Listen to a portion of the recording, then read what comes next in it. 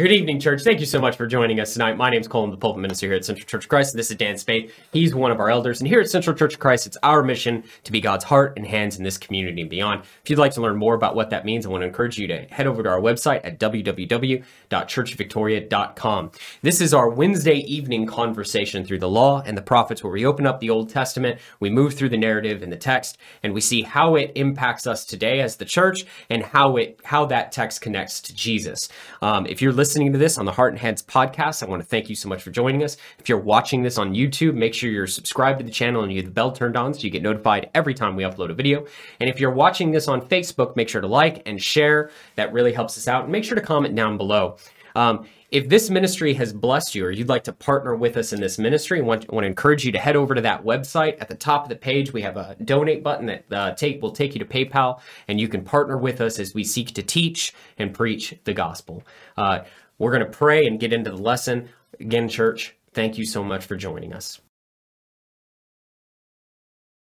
All right, good deal. Let's pray and we'll get started. Father in heaven, thank you so much for the opportunity we have to come together and study again tonight. We pray your blessings upon our study. Pray your blessings upon us as we listen and as we pay attention, Father, and as we strive to apply these things to our lives. Bless us, Father, in each situation that we find ourselves in, and help us, Father, to always strive every single day to bring honor and glory to you. And we thank you for the opportunity. In Jesus' name we pray. Amen. Amen. All right, so we're going to finish out Leviticus today. Today's going to be our final episode on Leviticus. And then we're going to go ahead and take a break. We're going to go ahead and play some of our previous classes that we've recorded in the past over the next few weeks. I think we decide to do the I Am class. Yeah, that's the class. I don't even remember it, so I'm going to have to watch them because that's the class that James Coburn and I did together. We were still in the auditorium when we filmed. And we were in the auditorium. I think the last class we're in here. Was the last class. That was during COVID time. I don't even remember doing it. I don't remember. I remember the last class where I was sitting here with James. But we're going to run that while we take a break. You need to finish school. You need to get your school finished. This is a grind. We've been at it for a while. And and we need some time to get ready for numbers. Yeah. So we're going to let that class play. That'll be 8 episodes. So for the next 8 weeks, that'll be the class that's out. And we'll be recording in about 4 weeks. So we'll be recording. We'll have some recorded ahead. Thank you for giving me whatever you have, man. I really appreciate it. You're very welcome. Yeah. I'm here. I'm sharing the wealth. Well, anyway. So I hope you guys are okay with that. We're gonna put out some different content. I mean, some stuff that you can get in our library, on our thing that's there, but it's probably obscure to most people. And we were thought about doing your class that was on Philippians, but it's just too many weeks. It's like 24 weeks. That's just too long. So yeah. So this one is 8 weeks? 8 weeks. It's 2 months. So it'll be 8-week class. So for 2 months, you'll be watching that other class. Bear with us because we will be back to start Numbers. We're not abandoning this. We are going to come back and do Numbers. I'm looking forward to it. But Cole and I both need a chance to get ready for it. And, I need to read it a couple of times before we do this. So, I read part of it the other day. And there's a lot of material there. Before they ever get moving, there's a lot of material there. So I was about to say, Leviticus is where most yearly Bible plans go to die, where most Bible reading plans, over the year go to die. And if Leviticus doesn't kill them, Numbers will put a bullet in it real quick. Yeah, but at least the first 10 chapters. Because the first 10 chapters, he's still getting ready. They don't even leave. They don't even take off till the chapter 11. That's just organizing the camp to take off. Yeah. Well, he's telling them how to set the camp up and everything, so... there's a lot of planning going into the camping trip. And then as soon as you hit Numbers chapter 11, it's like, wait a minute, haven't we been here before? Yeah. Wait a minute, what? Yeah. It's like the greatest hits on repeat. Yeah. I thought as I got to Numbers 11, I'm going, these people didn't learn nothing, did they? These people didn't learn anything. They didn't learn nothing. Sometimes it's like that with how I feel when we're working with people that work with. I said, you didn't learn anything? What, you weren't paying attention? Were you not paying attention to what we just talked about? So anyway, but... we got to tie this up. How are we going to tie this up? All right. There's a lot here. I mean, the last chapter is about redeeming the things that belong to God. Well, and ultimately, what is it that belongs to God, right? So let's do a brief recap of the whole story so far. Genesis chapter 1, God creates everything and it's good, right? God doesn't make junk. He made everything and it was good. And he made man with a specific purpose. He made him male and female, which apparently that's a controversial statement today, but that's what he did. He made us male and female. We each have roles, we each have responsibilities, with being in mind of accomplishing the mission of God, which accomplishing the mission of God in Genesis chapter 1 is ruling over his creation, ruling with God. That's Genesis chapter 1. Genesis chapter 2, God gets into the nitty-gritties of what that last day of creation was kind of like, of what it was like to bring in Adam, of what it was like to make Eve, how all of those things, and God gives him rule, he gives him law. He says, look, you can eat from the tree of life, don't eat from the tree of knowledge of good and evil, because the day you eat of it, you'll surely die. Genesis chapter 3, it all goes sideways. Eve believes the lie. The devil tells multiple lies. He challenges her on whether or not she's going to die. He challenges her on that she's not like God, right? He says, in the day you'll eat of it, you'll be like God. That's why he doesn't want you to eat it, which is not true. She's already like God. Yeah. So she believes all those lies. She takes the fruit. She eats of it. She gives to Adam. Adam was right there. They're both complicit. God shows up. The blame game starts. And so immediately, before God hands down any type of punishment, before he makes any restitution for their sin, because he does. Remember, he covers them with animal skins. Mm-hmm. Where does he get the animal skins, right? So he sacrifices an animal. Something dies on their behalf. You start learning that the penalty for sin is death. Something has to die. Either you're going to die or something has to take your place, right? You learn that from the very beginning. But before any of that happens, God promises a savior. He says in Genesis chapter 3:15, there's a seed of woman coming who's going to squish on it. So the rest of Genesis, we're looking for that child. That's why Genesis 4 opens up with Cain and Abel.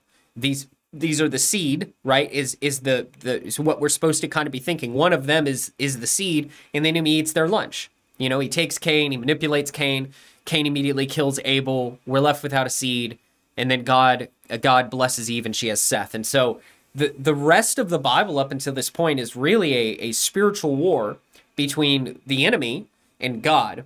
And the enemy's trying to destroy that seed. He's doing everything he can to kill that seed. You see it in things like the famine in Genesis chapter 12, right? God comes to Abraham and says, hey, let's go. And then the enemy says, oh, well, I'm going to bring in a famine to destroy the seed. So you see this play out all throughout Genesis. And in the story, what we're looking for is, who is that child going to be? Who is that person who can fulfill the role that God had in mind for mankind? Because that's who we're looking for. And a lot of contenders show up. Abraham shows up, and then he fails. Isaac shows up, and then he fails. Jacob shows up, and he really fails. I mean, oh my gosh, dude has like 4 wives. Yeah. I mean, one's a favorite, one's not. It's crazy. I mean, it's nuts. It's nuts. And so Jacob, right at the end of Genesis, promises us, or he has a prophecy about the scepter will not depart from Judah. And so we get this inkling that, well, maybe it's coming from Judah.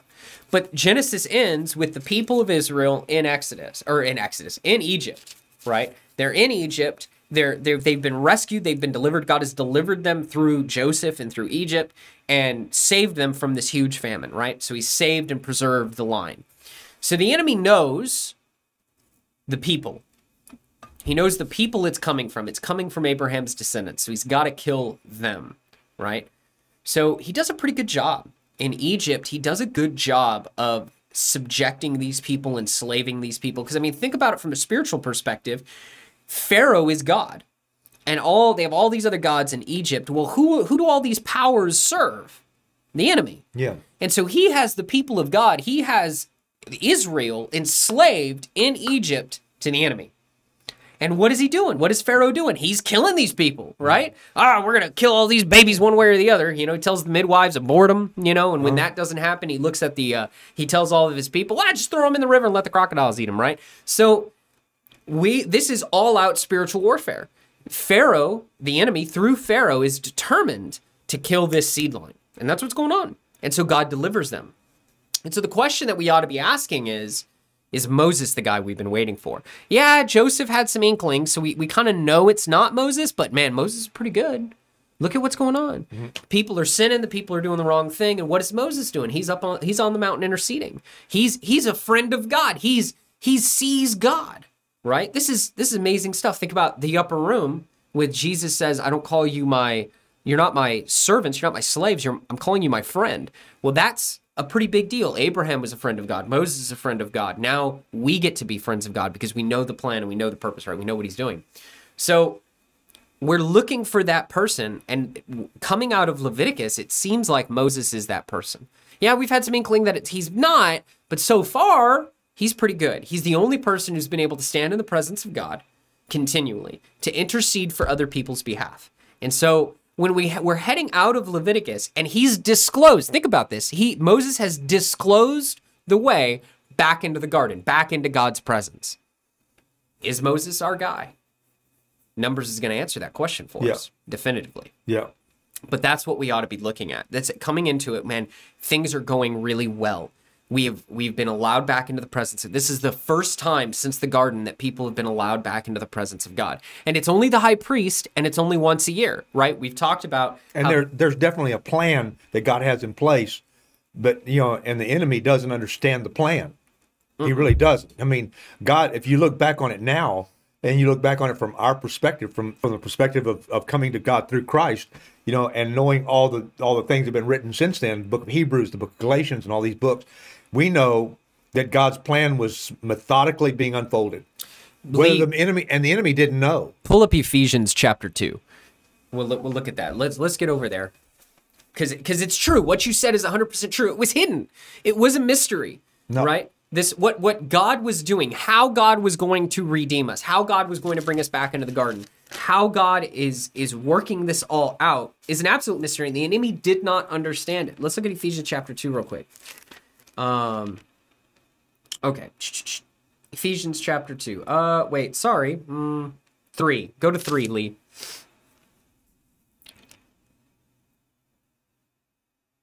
Sorry, I thought it was 2. It's 3. Okay. All right. He says in 3, starting and looking at verse 2, surely you have heard about the administration of God's grace that was given to me for you.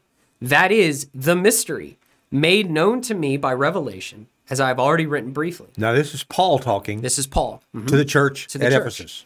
In reading this, then, you will be able to understand my insight into the mystery of Christ, which was not made known to people in other generations, as it has now been revealed by the Spirit of God's holy apostles and prophets. This mystery is that through the gospel, the Gentiles are heirs, together with Israel, members together of one body, and sharers together in the promise in Jesus Christ. And the promise he's talking about is the promises to Abraham, right? So we are all. This is the mystery, that through Christ was going to die and bring all mankind, unite all mankind back together again. Something I told my class on Wednesday night. The law, like we talked about last week, the law was a specific document for a specific people. That's right. For a specific purpose, for a specific time frame. That's right. Period. Mm-hmm. That's why in Galatians chapter 3, when it says that Abraham, he believed, and he was first preached the gospel to Abraham before all of that. When he said, through your seed, all nations will be blessed, that's the gospel. That's the mystery here. The enemy didn't understand. No. Because he'd been clouded. So he didn't understand. That mystery is very clear to us because we look back. We look back and we see, oh, okay, God was using Moses to put a law into place to get those people to where they need to be. And it wasn't really to get those people anywhere because they weren't going to obey it anyway. But it was to bring Jesus from it. Because when we see Jesus in Hebrews take his own blood and go into the most holy place, the Holy of Holies, and offer his blood before God, we know that is significant because the symbolism of what happened in the law was pointing us to that event. That's right. So that it needed to happen. Yeah. That redemption needed to happen. Redemption just means, it's a fancy word for saying that you bought back, you redeemed something. So like if you go to a pawn store, right, and you buy it back. Mm-hmm. You go to a pawn store, you pawn your thing, you get the ticket, you get your money, and you leave. But when you come back, if you want that thing back within the time period, you got to come back and bring the ticket and bring the money, and you get that thing back. Yeah. Right. So that's redemption. It's right? redemption. And that's what God is doing, because we have been sold into slavery, slavery to sin and death. Through sin, but in sin. Sin, that's the enemy's playbook. That's the enemy's playbook. And that's what he wants to do. He wants to destroy us. And he knows If we sin, then we die. He knows that's the truth. Because he knew he sinned and he died. And he's going to die. Yeah. And he wants to take as many people with him as possible. If you ever wanted to understand the motivation of the enemy, it's sour grapes. Yeah. He's upset and angry that he lost the game, and now he's trying to ensure that as many people lose the game as possible. He wants a lot of company in destruction, and quite frankly, it's the only way he can hurt God, because what is it that God desires? Us. He desires that all people. This is 1 Timothy. This is 1 Peter. So both Paul and Peter tell us this. This is God's motivation, that he wants all people to repent and to be saved. All of them. Yeah. And so the only way that doesn't happen is if we believe the lies of the enemy. If we continue to worship ourselves and follow ourselves. And he's doing a good job, because a lot of people in the world have believed the lie. Well, what we're going to see, and what we've seen in Leviticus, and think about what we've seen in the story so far, right? So God delivers delivers Israel out of Egypt on eagle's wings, provides everything they need, right? There's no mystery for these people. They're not like in a 21st century American that's like, yeah, but is God real? Right? Like, that's a fair question, I think, in the 21st century, because we are so far removed from the events of the past. We're 2,000 years removed from the eyewitness testimony of Jesus' resurrection. That's, not just biblically, but, we have a society that's trying to systematically remove us from the events of history in a secular way. Well, think about it from this perspective, right? The Jews and the rabbinic Judaism, a pushback against the historical arguments for Christ is, oh, well, the Gospels were written decades after the events they record, so they're not reliable. Yeah. It's like, are you out of your mind? The only reason they get away saying that is because people are so uneducated and they don't know how history works. The only reason we know of Julius Caesar's Gallic Wars is because of a text that was written like 1,000 years. We have a copy of a text, a copy of a series of copies of a text that existed 1,000 years ago. It was like from 800 AD, and it talks about Julius Caesar's Gallic Wars. It's almost 1,000 years removed from the events. Yeah. And it's the only copy we have, and it's the only way we know of Julius Caesar's Gallic Wars. But yet, Julius Caesar's Gallic Wars is historical fact. But the resurrection of Jesus, by which we have documentation that we can date to within 20 or 30 years of the event, and hundreds of witnesses that say they saw him, and all of it recorded and written down. The fact, we have so much evidence. That's a question. That's suspect. And but that's the mindset of the world today. Well, and what it boils down to is this. There's a 17th century philosopher who the big guys like Sam Harris and everything, they quote him to this day. They use his material. But he essentially said this: even if there was an insurmountable amount of evidence to prove that miracles exist, we should not believe them. We shouldn't believe them. That's what he said. That's the argument. The argument is we shouldn't believe in miracles, even if there's an insurmountable amount of evidence, just because they are in fact miracles, and it is impossible for miracles to occur. So in other words, if you're looking for evidence of a transcendent personal God, which is the claim that Christ makes, which is the claim that the Jews make, which is the claim that we Christians Leviticus make, and Genesis and Exodus point us to. Right. That there is a personal God who wants to redeem us. Leviticus chapter 27 is all about, you pointed out a little, it's all about redemption. This is what God's about. Redeeming people, saving people. He's personal. So if you're going to make this argument that there's a personal, redeeming God who's all powerful, you're going to make that argument, right? What type of evidence would you look for? Oh, I don't know. Things that are impossible to happen, right? So in other words, miracles, because that's what a miracle is. Miracle is something that we all look at and know that it's absolutely impossible to happen, and yet it happens anyway. And so this guy is literally saying the only evidence we could possibly have to prove that there is definitively proved that there is in fact a God, we're not allowed to believe. But in some shape or form, that's what the world's bought now. They bought that philosophy. What it boils down to is this. You're going to believe what you want to believe. Mm-hmm. There is no such thing as a knockdown argument. I remember working on the truck. I could stand in a house and tell someone over and over and over again, if you don't get to the hospital right now, you're about to die. It's up to them to believe me, right? I went to Jim Wells County Jail one time, And usually when you go to the jail, it's a big production. You've been to the jail to do Bible studies. Well, when you go as a medic, it's always a big production because you got to go in, you've got to get your stuff up the steps, and you got to get in the Sally port, you got to get all these things. You get in there, and then the guy's sitting there, and usually the inmate, the prisoner, usually 9 times out of 10, there's nothing wrong with them. They just want to get out of jail, and this is a convenient way to get out of jail, right? So, but this guy, I walked in, and this guy was sitting there, and he looked pretty young. He was in his 30s. And they said they needed an EKG, and I was thinking, I have a 30-year-old need an EKG. That's strange. So we walked in, we started talking to the guy, and like I said, 9 times out of 10, they're not going anywhere. We're not going to transport. You know, they're not sick enough to go or whatever. The jail didn't want to send them, whatever. And so we started checking this guy out, and he told me, well, I have an irregular heartbeat. And I went, oh. And he went, yeah, and I haven't taken any of my meds in months. And I went, oh, none of that's good. So we checked his blood pressure, and his blood pressure was like 110/60, which if you know anything about blood pressures, that's a really great blood pressure. Unless you have a history of hypertension and you're not taking your meds, in which case 110/60 is probably not a good number because it means there's something going on, right? Because usually you should be hypertensive. Well, this guy had a history of irregular heartbeat and hypertension, and he hadn't been taking his meds. And so I'm looking at this guy, and I'm already the things are going off in my head. The alarms are going off in my head. And we put him on the EKG. We check his heart rate. We do all that stuff. His heart rate's 180. Okay.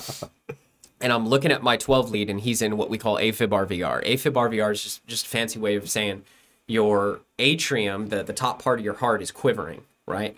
Well, when it's quivering like that, it's sending out electrical signals to the bottom part of your heart.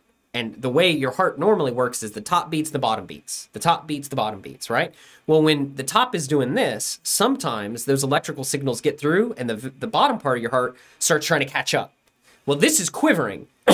This is quivering at, 200-300 times a minute. It's just quivering. It's just shaking. So the ventricles are trying to keep up. Well, when you start doing this, you're not pumping enough blood to the rest of your body. So you see a blood pressure drop, and eventually it leads to death and cardiac arrest, right? Cardiac arrest and death. And so I'm looking at this guy, and I'm going, oh, no. Like, I immediately knew if we didn't get this guy to the hospital in the next 5 minutes, he was gonna code. He was gonna die. And so I looked at the jailer and said, hey, man, he needs to go. Like, this is serious. He needs to go. And the jailer said, well, we can get somebody in the next 40 minutes or so he can go. And I looked at that jailer, and I said, man, we got to go right now. I said, you don't understand. If we don't go, in the next 5 minutes, I'm going to be working this guy as a cardiac arrest on the floor. And the jailer went, oh, it's serious. We need to go, right? So I impressed upon the jailer, and he believed me. Mm-hmm. But it's really up to you. I can give you all the evidence. I can tell you all the facts, mm-hmm. right? And you're right. The world has done a great job of convincing people that it's not about facts, that it's not about those things. And to be quite frank, there are Christians who think that. I know. There are Christians who think that to ask for evidence means we don't have any faith. That's nonsense. The things that this man, Jesus of Nazareth, claimed, there better be really good evidence. There better be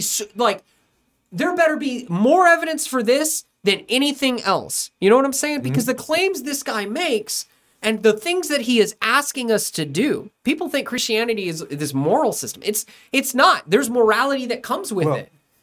When you look at Leviticus and you understand that it's pointing us to this seed that's coming. Mm-hmm.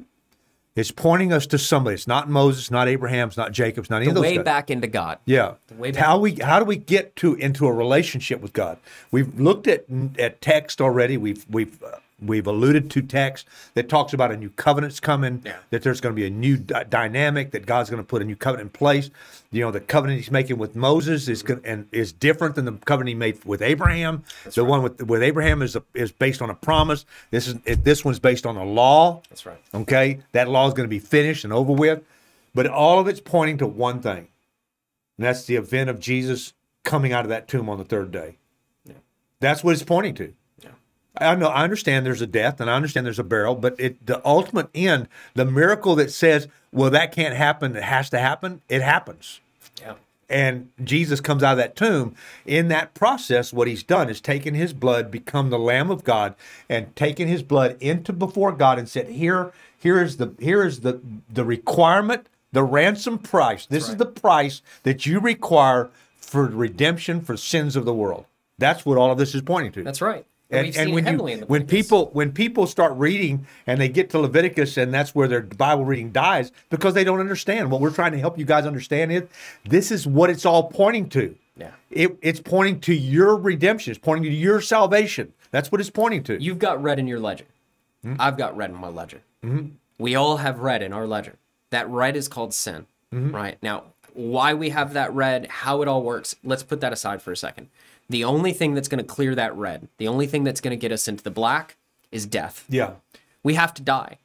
The problem is I can't die for all of the red I have. You can't die. No. We can't die enough No. to cover that red. Jesus comes in, and because he was perfect, and because he embodied what it meant to be a true man, what it meant to stand on the faith of God, to stand on his promises, to live according to the way God wants us to live, because he did all that, and then he died. His blood now can wipe out that red in our ledger and get us back into the black. And that's what this is all about. That's what this whole Leviticus chapter 16 is about. That's what the whole book of Leviticus is about, is that we mess things up and God is going to provide a way back into his presence. I mean, think about it. Exodus 32, right? Golden calf. God just makes a covenant with these people. Yes. And what's the first thing they do? They violate the first command. They go off the reservation. Yeah. They are liable to God for death. And yet God doesn't kill them. He redeems them. He saves them. We have the book of Leviticus, where not only does he redeem them and save them, but he lets them back into his presence. Yep. So he can live in their midst. The book of Leviticus is an awesome book. It really is the crux, the pinnacle, the center of law. It's really awesome. Yeah, I was trying to find a text. We're talking about the seed, the seed of woman. It talks about, and I know in 1st or 2nd Corinthians it talks about that Jesus is that seed. And I don't remember where that text is. Galatians. No, it's in Galatians. Yeah, but there's a. Oh, you're right. The seed of woman is one. What he says in the in 1st or 2nd Corinthians is that Jesus was the rock that they drank water from. That's what right. It says there. Yeah. You're right. I think that's what happens, guys, 10. when you start teaching too many texts at one time. They start running together, man. That's okay. Galatians 3. I think it's Galatians chapter 3. Do you have it? Lee, you want to turn over there? No, that's not it. Might be 4. Yep, there it is. It is in Galatians chapter 3, verse 16. The promise was spoken to Abraham and to his seed. Scripture does not say, and to seeds, meaning many people, but and to your seed, meaning one person who is Christ. Jesus was the seed. Jesus was the one that when God told Eve, and through your seed, when he told that to Abraham, when he said the seed of woman will crush the head of the seed of the serpent. The seed of the serpent is Satan. He is symbolic of Satan. He's the enemy. At some point, the seed from woman is going to, and it reestablishes her. It reestablishes womanhood and motherhood. Absolutely. From Eve, because she remember something, guys. She didn't get this redemption or this reestablishment at the time of creation. She got it because of the fall. All right, and the reason that sin comes because of Adam, because he was the one created. She was created as a helpmeet. Mm-hmm. Now we can get into all that. We already did that on Sunday morning about the responsibility of women and what's women's role, and she was created as a helpmeet. Well, in the sense, right? So in the 21st century, that word doesn't mean what it probably meant. No. So let's explain that. By a helpmate, what we mean is if you're going to paint a room, right? When I think of a helpmate, I think of someone who goes and gets me water. Yeah. I can do the job without them. Yeah. Right? I'm capable of doing the job without them. That's not what that word means. No. In the Hebrew. The word there for Eve is a helper. It gets translated in modern translations as a helper. What the word means there is if you're going to paint a room, you can't paint it without the paint.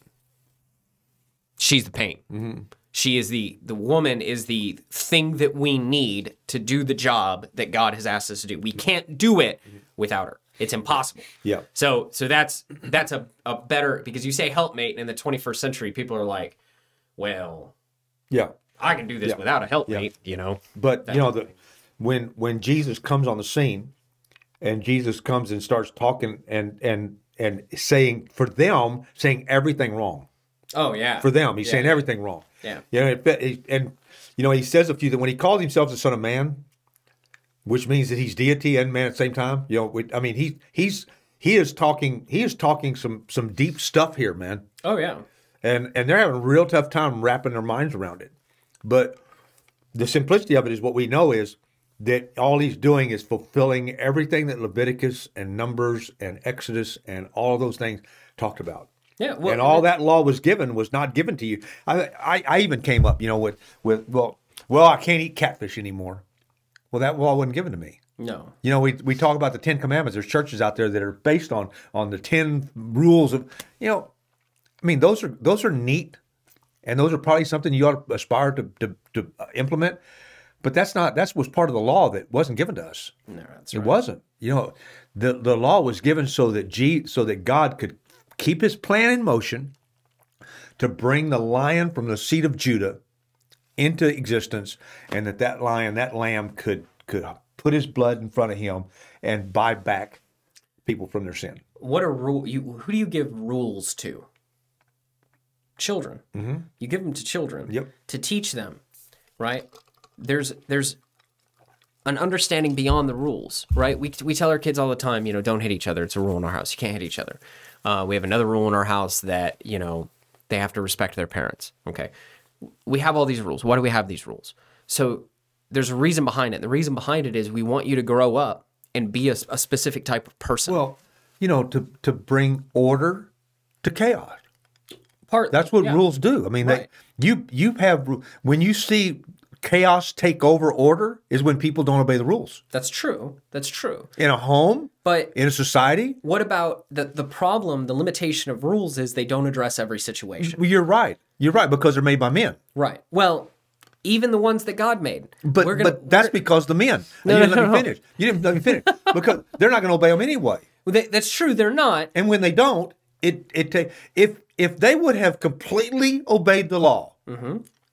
Their lives would not have been as chaotic as it was. Well, that's true. I agree with that. However, not even God's rules encompass every situation. No, it did. You're right. We're going to see in Numbers a story where the law is basically incomplete. And some people point it out. And Moses is like, oh, you're right. And then they go to God. And God's like, nope, you're right. That's true. That's not a good thing. So let's fix it. Let's give more. Rules are meant to teach us something. Mm-hmm. So that we can get to a point where we don't really need the rules anymore. I don't need somebody to come up to me and tell me, don't kill people, don't murder. That's what God said. Right. He said the new covenant is going to be, they're not That's going right. to have rules. He said this is going to be in their mind, in their hearts. We'll know. So in Christianity, what is the paradigm? We don't operate off of rules. We operate off of a paradigm. And that paradigm is this: love God and love your neighbor. Yeah. When you're doing that, when you're pursuing that. But that's the whole point of Leviticus. The whole point of Leviticus. I mean, think about just Leviticus for a second and where it's at in the story. God is taking a people who he's already saved, who just spit on him. He's taking those people, he's wiping the spit off his face, and he's looking at him and he says, it's okay, I still love you. Yeah. Because that's Leviticus. Yeah. That's what he's doing. Yeah. I mean, it's a shocking statement. It's a shocking book that God would look at a people who literally just spit and say, I still love you, and I'm still going to take care of you. Yeah. And you know what? We're going to see it again and again and again and again in Numbers. Over and over. Yeah. I can't wait. We're going to get there. Guys, enjoy what we're going to put up there, the content. Like I said, I've forgotten all about it. I've forgotten how it played out. I don't know. It's not something I even remember. You're talking about the class that we're going to be doing. Yeah. The I am. And then we will get back to Numbers. I promise. We're not going to leave you hanging. We'll get back to Numbers. I'm excited. Yeah. Yeah. Hey, we're almost done with the law, man. Almost. Yeah, we're past the middle point. Almost getting them started on their journey. Almost. Let's pray and we'll be done. Father, thank you for this study that we've had. We thank you for moving us into a new portion of our study. We pray, Father, your blessings upon us, Cole and I, as we prepare for it and get ready, and that you prepare our listeners, that they will see and they will hear and they will have opportunity, Father, to apply these things to their lives. Thank you, Father, for them, and thank you for the situations they find themselves in. Help them. If there's any need that they have, that they will let us know, and that we can help them to get past that. Father, thank you. Bless us, encourage us, lift us up as we study your holy word. In Jesus' name we pray. Amen. Amen.